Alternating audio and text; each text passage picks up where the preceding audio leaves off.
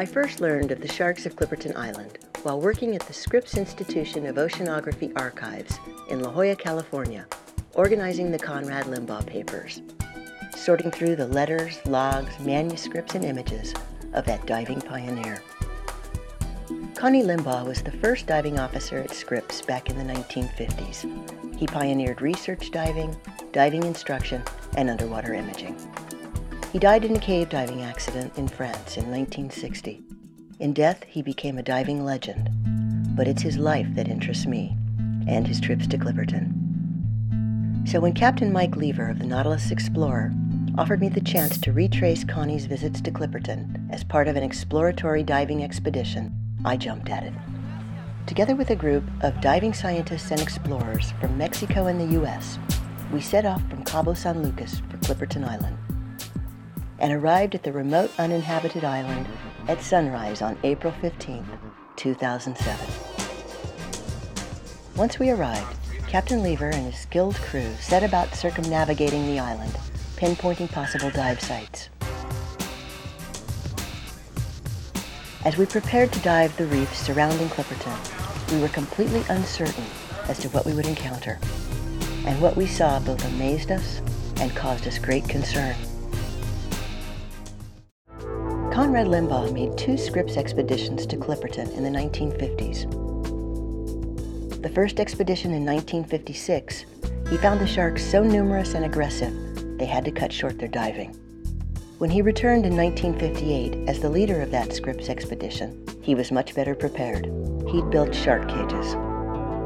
In this 1958 San Diego KFMB News footage, expedition members board the Spencer Baird, docked in San Diego, and headed for Clipperton. The great Roger Revelle, one of the first scientists to investigate global warming, sees them off.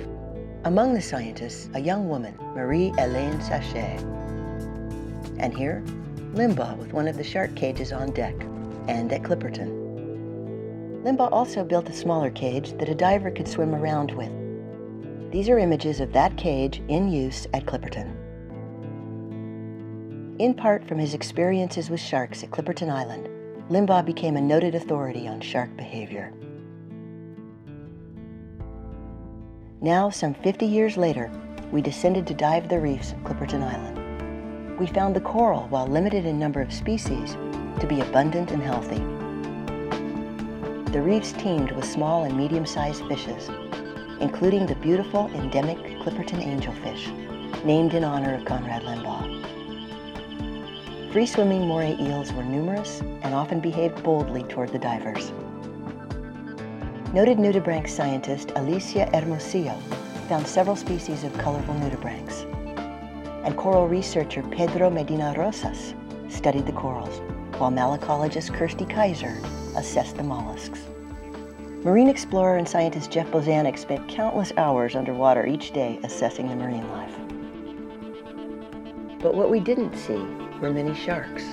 Over the 5 full days of diving the reefs all around the island, we saw only a handful of sharks, and those tended to be smaller and wary, like these silvertips, or, as seen in this footage by dive explorer Roberto Chavez Arce, in deeper water, like these hammerheads. What we did see covering the reefs was longline. Longline used for commercial fishing. It crisscrossed the coral reefs nearly everywhere we dove. While we cannot say for certain that the lack of sharks in these waters is the direct result of overfishing by longliners and others, it is very likely that the fishing pressure has taken its toll.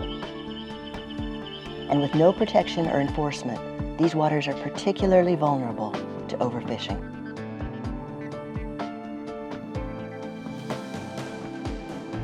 We came away from Clipperton with a new appreciation for this wild and beautiful place, and a concern that if these waters are not protected, we will lose this treasure forever.